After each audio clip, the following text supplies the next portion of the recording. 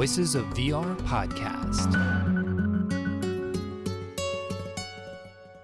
Hello, my name is Ken Pai, and welcome to the Voices of VR podcast. So today's episode, I'm going to be covering the location-based experience called The Infinite, which is a co-production between Felix and Paul Studios and Phi Studio. So this is an adaptation of an existing experience that is expanding it into a whole other dimension of an experience. So it's starting with the Space Explorers, the ISS experience by Felix and Paul, which they've been shooting cinematic virtual reality footage on the International Space Station for the past 3 years. So that's a linear piece that they put together. It's about an hour or so footage so far. It's split up into 4 total chapters, 3 of which have been released. Adapt, Advance, Unite. Expand is coming here soon. And they've mirrored that, and they have 4 chapters of The Infinite, which is Chapter 1, Adaptation, Progress, Unity, and then Expansion. And so each of these, they have anywhere from 11 to 14 different clips that are unique to each of these different chapters. And the clip is essentially a photosphere. So you're walking around what looks like a outline version of the International Space Station to get the architectural context of the space. But then as you're walking around, you're able to go into a much more high resolution cinematic virtual reality footage of that location excerpted from Space Explorers. So for me, it gave me this experience of being able to walk around this space and then correlate the overall architecture of that space with these individual moments that are being spread out across these 4 different chapters. The other thing is that there's a whole other social dimension. So you can watch it with your friends and family, and you can track where they're at within the experience. And at the end, you watch the whole spacewalk that was released. And yeah, there's also then a whole series of immersive art that you see as you exit the experience. And so overall, it's about an hour's worth of experience. And, you know, the tickets range for adults for $48, students at 13 plus around $28, and then children from 8 to 12, $15. And so it's a good immersive experience, especially for people who have never been able to have any immersive experience before, because it's space and it's really compelling content. And it's also a unique structure for how they've been able to work up all of this different workflow. They can have a throughput of up to 168 people per hour, which is pretty amazing. So I had a chance to sit down with representatives from both Felix and Paul, as well as Phi Studio, to be able to get the backstory for how this project came about and all the specific details for what they had to do in order to pull this experience off. So that's what we're coming on today's episode of the Voices of VR podcast. So this interview with Felix and Julie happened on Thursday, June 2nd, 2022. So with that, let's go ahead and dive right in. So my name is Félix Lajeunesse. I'm the co-founder, creative director of Felix and Paul Studios. I've been creating VR projects for a decade now as part of Felix and Paul Studios. And I'm Julie Tremblay, executive producer at Phi Studio, and I've been creating VR exhibit for the past 5 years. Great. Maybe you could each give me a bit more context as your background and your journey into VR. So I started creating VR experiences in 2013, mainly cinematic virtual reality experiences. We initially, Paul, Raphael, and myself, the 2 co-founders of the studio, created an experience called Strangers with Patrick Watson. And that really, I would say, launched our exploration of VR and our company as well. And over the past decade, we created projects with President Obama, President Clinton, LeBron James, Eminem, Cirque du Soleil, Jurassic World, and many others. So we've been exploring fiction, we've been exploring nonfiction. And in 2016, we started a collaboration with NASA that eventually evolved and led us to filming on board the space station for 2.5 years. And so we're talking now in the context of the launch of The Infinite, which is really the result of all of that work that was done in space. And my background is pretty different. I come from the advertising industry. I've been working on producing ads, mostly stunt, for the past 20 years now. So I love the entertainment industry, and I came this way through Phi, starting to produce these VR exhibitions for Phi, looking for what was innovative, what was the new form of storytelling, and I kind of blend into that universe this way. Okay, yeah. So I've been tracking the evolution of the different pieces that you've been doing over the number of years, and we've had actually previous discussions about the series of the International Space Station that you've been working on. And so maybe you could talk about the moment that you decided to try to turn this into a location-based experience of trying to take these 360 videos and add a whole other spatial context to create a whole immersive experience here with The Infinite. Yeah. So in 2019, January 2019, we started filming on board the ISS after about a year of just preparing the technology to be able to do that, certifying that technology, working with NASA to build all of the processes and workflows to be able to work with astronauts remotely, to be able to download the footage that we were filming. So it was a year of preparation. And then once we started, we worked with the astronauts, captured some scenes, and then got to process that initial footage. And in those first few weeks of production, I think we really realized the power of what we were capturing. And at the time, it felt to us that we could not limit the distribution of that just to the people that had VR headsets at home. It felt that that was, even though it's a fast-growing group of people, it felt too small of a distribution for the scope of this project. And really, I think what we wanted to achieve with that project, which is, really get audiences to space, really get them to connect with that story in a deep way. And we felt that that had to get to people whether or not they have VR headsets. So we had to build some kind of exhibit or a device that would get that experience to different cities. And we didn't really know what that meant at the time. So we started to think about different ways we could do that. And eventually the idea just came that we should create a full-scale space station that is completely virtual, and that we could geolocalize the content that we're filming on the real ISS inside of that virtual construct or representation of the space station. And that felt like the right creative for what we were doing. And we were in production in space while we started the development of that idea. But we had never produced large-scale exhibits before, so it was not something that we knew how to do. So we turned to Phi, which are our longtime allies, strategic and creative partners at Felix and Paul Studios. And we said, hey, we have this ambition. This is what we want to do. This is the source material. And we believe that we could create this, but we need you guys to partner with us to try to do that. And not only did they come to the table with that expertise, because as Julie just evoked, they had been in the business of creating those super beautiful high-end VR exhibits and touring them around the world. So not only they brought that expertise, but they also brought their sensitivity for contemporary art and offered a way that we could really enhance this experience with art installations and stuff to make it something that could travel as a premium experience all across the United States and then across the world. So that was really an iterative process of discovering the format of this show through that collaboration with them. Yeah, and I'd love to hear your perspective as you're coming on board, and if you've had a chance to see any of the footage, and then the process of trying to create the whole onboarding and all the logistics of actually facilitating this type of immersive experience.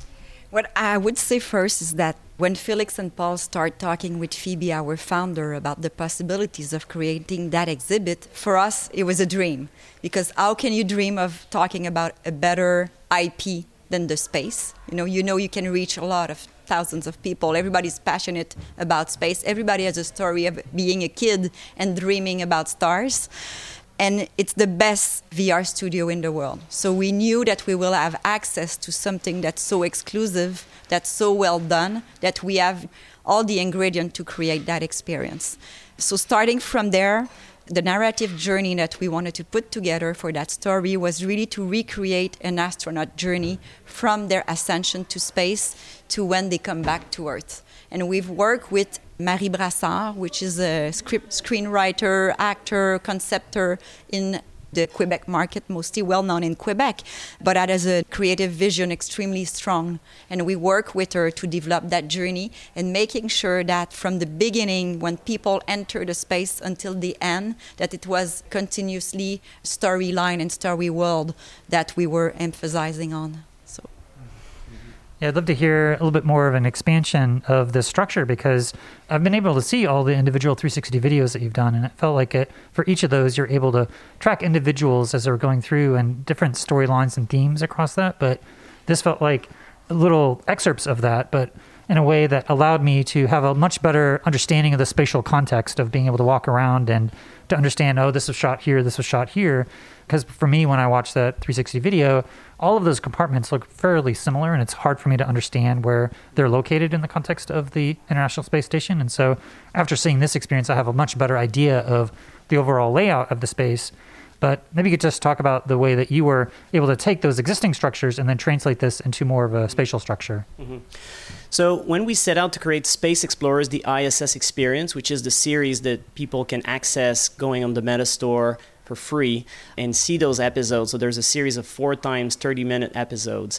When we initially created the architecture for that story, what we wanted to do was build it as the evolution of a journey that goes from adapting to life in space, to working on the space station, to becoming a member of a family with the other astronauts, and feeling that sense of unity, to eventually reaching that state of maturity where you can start to dream about the next steps in human spaceflight and reflect on the role of space exploration in regards to our culture down on Earth. And so that was really the psychological and emotional journey that we wanted to find with our astronauts. So we documented them from the moment they arrive on the space station, through their phase of adaptation, through their work, through their communion as a group, and preparing for the return with that transformed perspective, going back to Earth. And so we did that with 10 different astronauts over several expeditions. And so we decided to build a series in a chronological way. So it's very chronological. It begins with Expedition 58, and then you see them training Expedition 59, and then you see them training 60, and then 60 trains 61, and then eventually arrives SpaceX Crew 1, and then eventually arrives SpaceX Crew 2. So it really captures close to 3 years of continuous story of astronauts training astronauts in space. And so that was the linear narrative that we wanted to get out of ISS Experience. But that, to your point, is a narrative logic. And when we started to look at how we would bring that as part of the Infinite, we decided to a certain extent, let go of the narrative logic and go with a geographic logic. So what we did is we broke down those content that were filmed in the different modules of the International Space Station. And so we thought about, okay, all of those modules, let's say the Japanese modules, this is where we actually filmed all of those scenes. And so you have the US laboratory, this is where we filmed all of those scenes. So we started to organize the different scenes in a geo-specific way.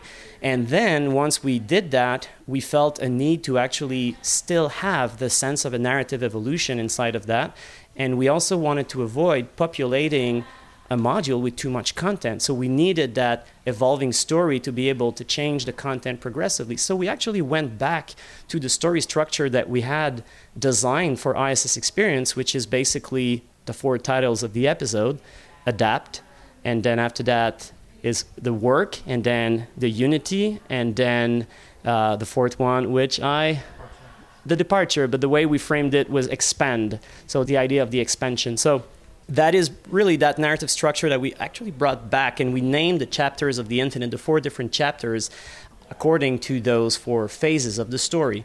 So when you watch the experience, when you watch the Infinite from beginning to end, you still have a sense of a narrative evolution, but it turns out that since there are way more content available than what you will have time to see, you're not going to have the same journey than the person that came with you, which is completely different than if you watch it as a pre-baked, preconceived episode as part of ISS Experience, in which case everybody gets the same journey.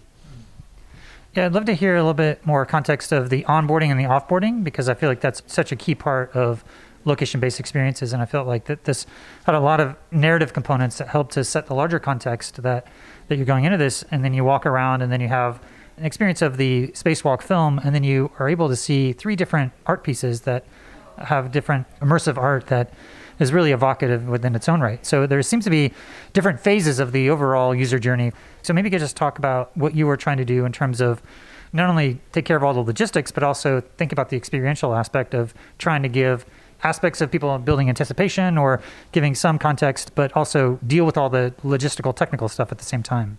Yeah, that's a pretty big challenge. Of course, we want to make sure that people are ready to experiment what they will do, that they have all the tools to be able to do it. And you want to do it with some poetry to it. So it was important for us to start with these monumental impact when you arrive in the scene. So these big white walls with the light, it's bigger than nature, it's bring you to the space mindset. At the beginning, for us, it was important also to capitalize on the feeling that you have when you left everything behind. So we decided to play with an audio voice from different astronauts that bring you into that mindset of how they feel when they're ready to take off.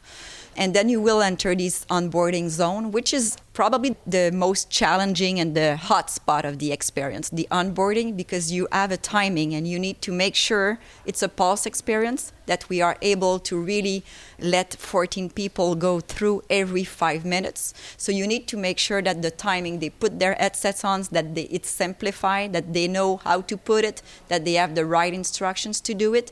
And we changed it a little bit in the beginning because in Montreal, there was no tutorial in the experience. So it was all the mediator that was, briefing you on what you have to do inside.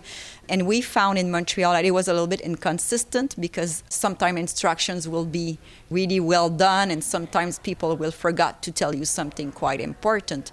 So we've decided with Felix and Paul to really recreate that inside the headsets with the tutorial. So now we make sure that everybody has the right information to be able to enjoy it. But since it's time, it's really important that you keep the pace. And if you have any problem at the onboarding when you're loading the app, you're recreating an effect at the end. So flow is extremely important. And then when people are taking their headset out of that experience, they are emotive. They've just experienced the first spacewalk. Most of the people need a time to digest what they just experienced, take a breath. So you don't want to be too aggressive on the outboarding. You want to make sure that you respect the pace of every visitors and you allow them for that moment. We really wanted to follow that with another strong aspect of the installation with Ryoji Ikeda. And you have this music of Ryoji that's really, even when you are in the VR, you can still hear it a little bit so that it makes sure that it's more fluid into the experience. The Ryoji Ikeda piece, it's also about the universe. It's really looking into there's 20 scale of the universe that are explored in his piece, from really the microscopic to the macroscopic. And then you're going to experience the wormhole, which is really a feeling of what it is to come back to Earth, to arrive at the final scene where you're back to Earth and you just have this beam of light that show you your home. Yeah, it's really quite beautiful. And, as you're saying, every 5 minutes, 14 people, you do the math, and that's basically around like 98 people. It's a 35... 168 an hour. Oh, wow. 168 an hour. Okay. So that's quite... So like it's a 35-minute experience. So like around... It's a 35-minute experience in VR. But when you calculate, people waiting at the beginning, the liftoff experience, Ryoji Ikeda is a 10-minute piece. So it's about a 50 to 55 minutes experience overall. Okay. So I guess the challenge of trying to organize people so they don't run into each other, I had the opportunity to see it during the press time, so it wasn't like very crowded. But what I noticed is that as I was going in with my wife, she had a golden circle around her heart, a sphere around her heart, and everybody else was blue. So I knew who I was with, but also there's a space that I would imagine that you, because it's VR, you have the potential to potentially map over the International Space Station separately to maybe control around how do you prevent people from running into each other? I mean, you're doing some level of pass-through and tracking other people, but maybe just talk about the tech that you had to do in order to actually pull that off. So everything that you see in the Infinite is the result of prototyping. So none of what you've experienced was figured out from the start. We actually, had in Montreal a very large playground to be able to create that show. So we could go, there and create in space, in situ, in context, to figure out those problems, because that was the first VR experience of that scale with that kind of throughput of people that was made. A lot of different experiences had been made in the past environments, but not with that kind of high throughput. So the big issue that we saw coming was conflict between people that bump into each other, or creating an environment where you see so many people that it becomes a source of distraction for you, the viewer. And so we came up with a series of rules through the phase of prototyping that we implemented. The first one was that everybody is going to have an avatar that looks the same. It's the same shape. It's like a sort of gender neutral shape. And then we decided for a color code. The people that are in your group, let's say you come as a group of 4, so you get connected, the 4 of you, as warm colored avatar. So everybody sees sort of a glowing star in the middle of their heart, and that radiates on the shape of their avatar. And so they will all be warm colored in your group, and everybody else that you encounter during your experience is going to be blue colored. So it's super simple, but it works. And then the other problem we had was if you see too many people, then effectively that becomes a source of distraction. So we created a zone of influence around you that from a certain distance, all the others, the people that are not in your group, they disappear. You don't see them, but you just see them appearing if they come close to you when it matters, so that you avoid to have contacts. But the people that are in your group, the warm-colored avatars, they stay visible even if they're super far away. So it gives that very strange sense that even though you might be 4 in your group inside of 150 people that are strangers, it still feels super intimate because you always see where your others are, the people in your group, and you feel that sense of connection with them, even though they might be 100 foot away exploring another part of the station. It's also pretty interesting to see that when you have families, we have a lot of families that come and see the show, you get to see small avatars. We also have wheelchair avatars, so it's a very safe environment, for people to explore. And I think we're pretty proud of that because that creates the conditions for smooth, safe experience. And then it creates the opportunity for a real emotional connection to the content because your mind can really be there. You can experience presence without filters when you feel safe. So, yeah. You mentioned that there was 14 people in a cohort. So I went in with a group and I saw other people that had the blue avatars and then the warm. How do you manage, like if you have 168 over that whole time period, do you pick out specific regions of that big space to direct people towards, or do you kind of have everybody, how do you kind of spread people out in a way that doesn't have everybody kind of stomping on each other for the whole time? Yeah. So the space station itself is a very strange looking building in terms of shape. It looks like a capital H, more or less. And this atypical construct, our build, is a virtual build inside of our show. So what we do is we actually stack different space stations in the physical space that we have. So think about that capital H positioned vertically, positioned horizontally, or sometimes in diagonal. And so when the experience begins, everybody sees the space station up there in the sky as a beautiful silhouette against northern lights. You get that introduction, that large shot, let's say, on the space station. And then as it comes down, it's going to take a different orientation for different people. But as a viewer, you're not aware of that. You think that everybody else sees the same thing as you do. But it turns out that it's not the case. And so therefore, we get to spread people across the space based on that. So that's the advantage of working with those kind of gigantic holodecks instead of working in a physical world with real constraints, is that you can recalibrate the logic of where things are in that world to spread people and reduce the density of humans inside of a space.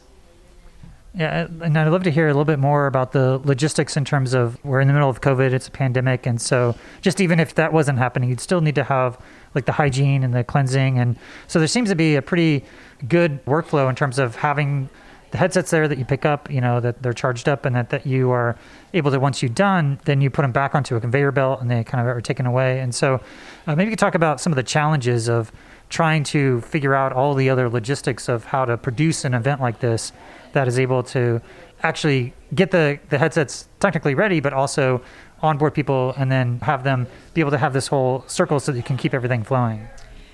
I would say that there's 16 employees, operator, working on a shift to welcome those guests. And part of that is what I call behind the UV station, where everything is sanitized. You have around 4 people that are there just cleaning the headsets, recharging the headsets, making sure they have enough time that the battery is still good before they relaunch the application and put them back in service. And to operate the show, we have 400 headsets to be able to welcome this 168 people an hour. So it required a lot of logistical steps for sure to make sure. We have created new role that we didn't have in the other exhibit with this show. For example, now we have people that we are working at the onboarding, We've developed a system also where with the iPad, they can know exactly what's happening in the headsets of the visitors. So if you have a problem, you raise your hand, we will know which content you've seen, which content was not working, why it was not working, and how we can assist you to really bring you back to your experience as quickly as possible. So we call them now the VR Guardian. They are monitoring the floor, making sure that all the visitors are having an optimal experience. And you will also have one person that is dedicated to the seating area to make sure, even if we found it extremely clear where is your seat, you always have some visitors that are not too sure if there's really a seat, if they can sit down. So you need to accompany them in that area as well. And for the other zone of the experience, we will have Guardian as well, just to monitor and making sure the show goes well. So I would say that le nerf de la guerre, how could I say that? Like the war zone area is really like the UV station, where when we are sold out, the days that we are sold out, there's a lot of actions going on there. And we've also have these headsets that at one point, you need to tear the app down quickly because you're going to have too much headsets on your network. So this is all of the details that we need to monitor with this kind of a large-scale experience. Yeah, I've got one more technical question, one more question about the content. So technically, the room is pretty dark. I mean, you don't see a lot of lights. And so you have a bunch of like green lights on the floor and then some sort of tracking that's on the front of the Oculus Quest 2 that has a nice headset, nice headphones with the QR codes, all kind of like streamlined. But how are you tracking everything? And maybe you could talk about if those lights on the floor are helping to help do all the tracking, and what technically are you doing there? It's a big QR code. The floor is a really huge QR code. So you have a camera on your headset that's really tracking and decoding the code and making sure they're sending you the right content at the right moment.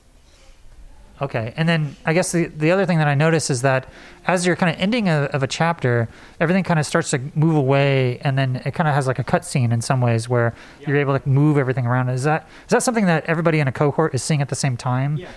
Yeah. So going back to the story structure, we divided the flow of the 35-minute experiences into approximately 4 times 8 minutes, more or less.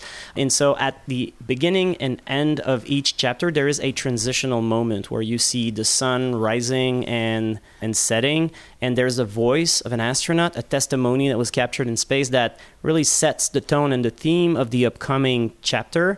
And so during that moment, the space station disappears, and we use that opportunity to reposition the space station strategically to accommodate for the next wave of people that are coming into the experience. So it's a very smooth way, and very few people notice that they're actually being redirected into space.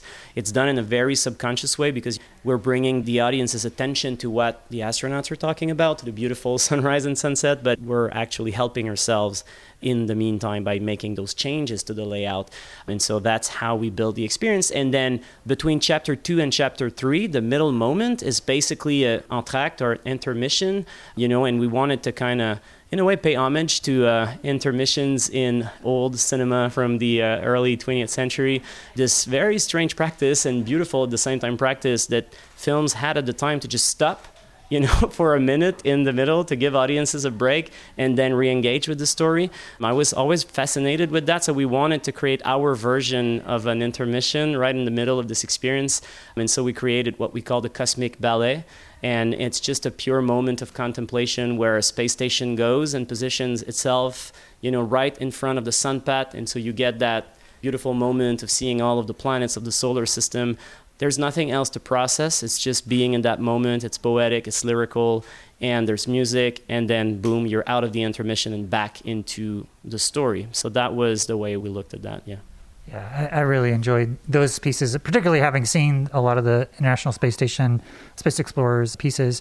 And the other piece of technical feedback that I would give, I guess, is that the first couple of 360 video photospheres that I jump into, I think I moved my body out of position, so then it stopped.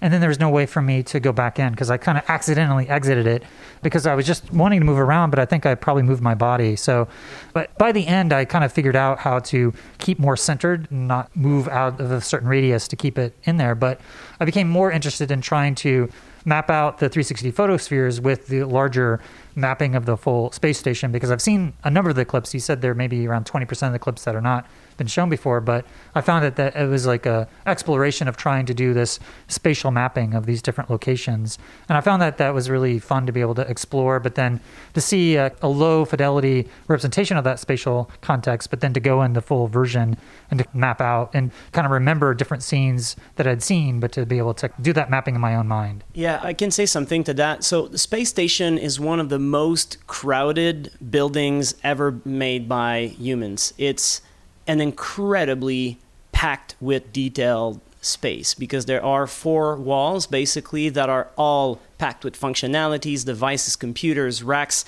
And so there's details everywhere to the extent that it's overwhelming.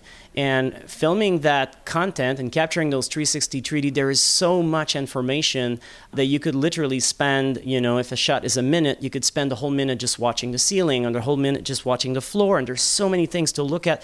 So when we thought about creating that virtual space station, that life-size space station, we just felt that we needed a drastic contrast in regards to the 360 3D video that are hyper realistic. Stylistically, we just decided to go with like super minimalistic design of the 3D station. So it's beautiful. The rendering is beautiful. It's real-time rendered, but we made it in a simple shading, no colors, and semi-transparent. We simplified it to the minimum so that when you go from the virtual space station to activating an orb that will reveal a 360 3D video, you get that shock of, yes, the environment looks the same because it's the same build and geometry and perspective, but suddenly all the details appear and there's like a zillion tons of details that appear. So it creates that nice modulation between minimalistic to hyper-realistic that contributes into crafting an emotional experience for the viewer that has modulations, and so that was an important part of the design. Yeah. Great. And finally, what do you each think is the ultimate potential of virtual reality and what it might be able to enable? Look, we've been profoundly convinced for the past 10 years that was a medium, at least for us, that would become what we do with our lives, with our time on this earth, developing that medium, exploring that medium. What I've seen in the last 10 years is a complete transformation of this medium being something extremely niche and something that, 10 years ago, we were just a community of creators that everybody knew each other and it was like a very small world. And I've started with that and I've seen that transforming into today where we have a show that is on the road, that is profitable, where you have hundreds of thousands of people per city that comes and see the show. So it evolved from being something very niche to an actual viable industry where you can tell powerful stories and embark great partners like NASA and astronauts and international astronauts, so convince people all around the world to embark on projects like that. So I've seen that growth, that extraordinary growth, and that growth was also reflected in the scale of the projects that we decided to explore and take upon.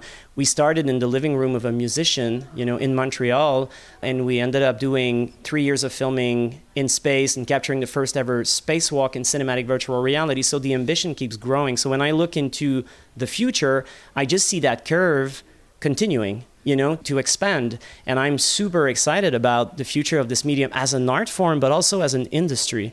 And I just, every day just validates that for me, that it's what we have to do, I'm really excited, to continue creating experience that will really blur the lines between the physical and the virtual and see, where we can go and make sure that we trick our mind to what's real and what's not real.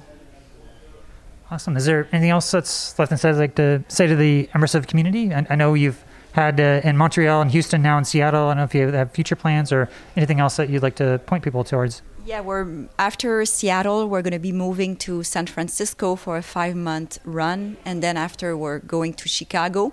And we're also working on new format as well, because the show here is a premium show. It's pretty big. So looking at different format that will accommodate smaller venues as well. Yeah, I really wish that if people have seen Space Explorers, the ISS experience in VR on headset, don't think that you've seen the infinite is what I would like to say. I would really encourage people. I'm guessing that a lot of people who listen to you might be in the San Francisco area, so the show is going to be there for 6 months. I think that's a great opportunity. If you're friends with me, just reach out. I'll get you in for free. If I don't know you, then you'll have to pay.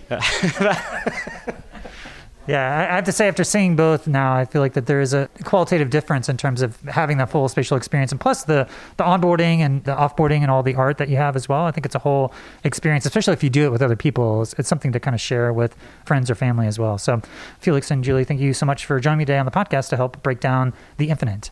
Thank you. Thanks for having us. Thank you for being here with us today. So that was Felix Lajeunesse. He's a co-founder and creative director of Felix and Paul Studios, as well as the creative and artistic director of The Infinite, as well as Julie Tremblay. She's an executive producer at Phi Studio, who's been creating VR exhibits for the past 5 years. So I have a number of different takeaways about this interview. Is that, first of all, well, overall, the experience of The Infinite was, I think, really well put together. And there's just a lot of really compelling content that I think will appeal for a wide range of different people who may not be into VR at all. But I think it's just super compelling to be able to go into space. You know, for people who have already seen the Space Explorers ISS experience, I think there are a lot of other additional elements that you're getting here in terms of being able to have this experience of wandering around and being able to correlate where each of these different clips are happening. And it's a different narrative structure as well. And so it has a different vibe. If there's any one complaint that I would have, it's just that there's around 57 total of these little excerpts, and it'd probably take you 3 or 4 or 5 times to go through the entire experience just to try to see everything. And so that's literally impossible to see everything. And so you kind of have to pick and choose which one of the 11 to 14 of the unique photospheres that you want to see. And then there's 5 that are external to the ISS that are in each of the individual chapters. So 57 total of these little sections, 14 in both the first and second chapter of Adaptation and Progress, 13 in the third chapter of Unity, and then the fourth chapter of Expansion has 11 total of those photospheres. So it's focusing in on those themes of adaptation, progress, unity, and expansion, and it's shot chronologically. So as you go through the experience, then you're seeing footage that is from the 58th all up to the 62nd, 63rd International Space Station missions. They've been shooting it since like 2019 or so. They shot the actual spacewalk on September 12th, 2021, and then a month later showed some of the initial footage at Connect 2021. So this is a showing in Seattle. It's going to be going to other cities. It's going to be going to San Francisco.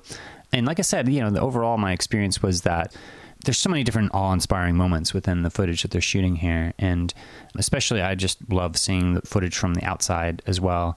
And for me, like each of the different compartments within the International Space Station is so detailed, and it's kind of difficult to know where you're at when you're watching it more of a cinematic, linear experience of it. And so this gave me an opportunity to be able to walk around and give a little bit more of an understanding of the spatial context. And yeah, I would have liked a little bit more ability to go back and forth quickly in terms of 360 photospheres, but maybe that's just me because I've seen some of the footage already and I'm just trying to explore what's new and different. You know, I was moving around quite a bit of the space and trying to get a sense of the overall architecture of the International Space Station. So that was cool to be able to walk around in such a huge space and then have it correlated to the International Space Station and to walk away with it with a little bit better understanding of how things were laid out. And they have a map outside of the experience that shows each of the different chapters and the names of each of those different compartments, as well as how many of the segments that they have in each of those sections. So yeah, really fascinating to hear about their own process. Like Felix said, when they started, they didn't have all this figured out. They had to really iterate and try to figure out how to make all of this happen. And they have some of these interstitial transitions. That's the other thing in terms of the things that are new, or the transitions between each of the different chapters from Adaptation to Progress to Unity Expansion. There's these little vignettes that are really, really well done. I quite enjoyed those as well. That's something that's also new to the experience. And yeah, if you haven't seen the spacewalk footage as well, then that's definitely worth watching on its own right.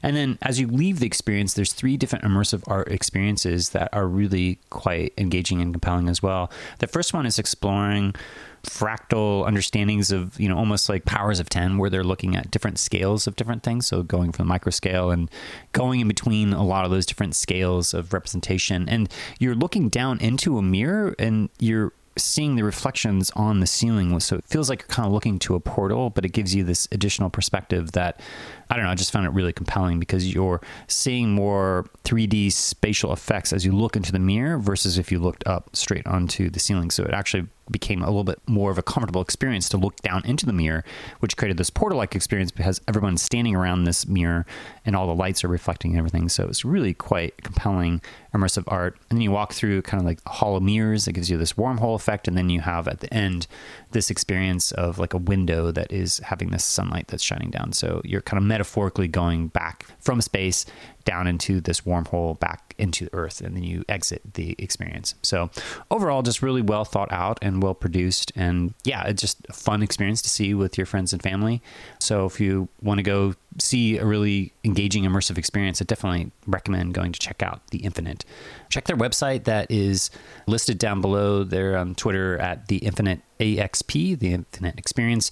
They're going to be going to different cities around the world. They're going to have different scales and sizes. And so the one that they're doing now is a really big scales. And I think they're going to be having more smaller venues that can maybe have less throughput, but be able to go into more places because it does require quite a large footprint and overhead to be able to run everything that they're doing there at the Seattle Tacoma version, which I think is the same that was at Houston as well as in Montreal. And they've been iterating and changing and adapting as things have gone on as well. So anyway, definitely worth checking out. And I'm really glad I had a chance to check it out. And yeah, that's all that I have for today. And I just wanted to thank you for listening to the Voices of VR podcast. And if you enjoy the podcast, then please do spread the word, tell your friends, and consider becoming a member of the Patreon. This is a listener-supported podcast, and I do rely upon donations from people like yourself in order to continue to bring this coverage. So you can become a member and donate today at patreon.com/voicesvr. Thanks for listening.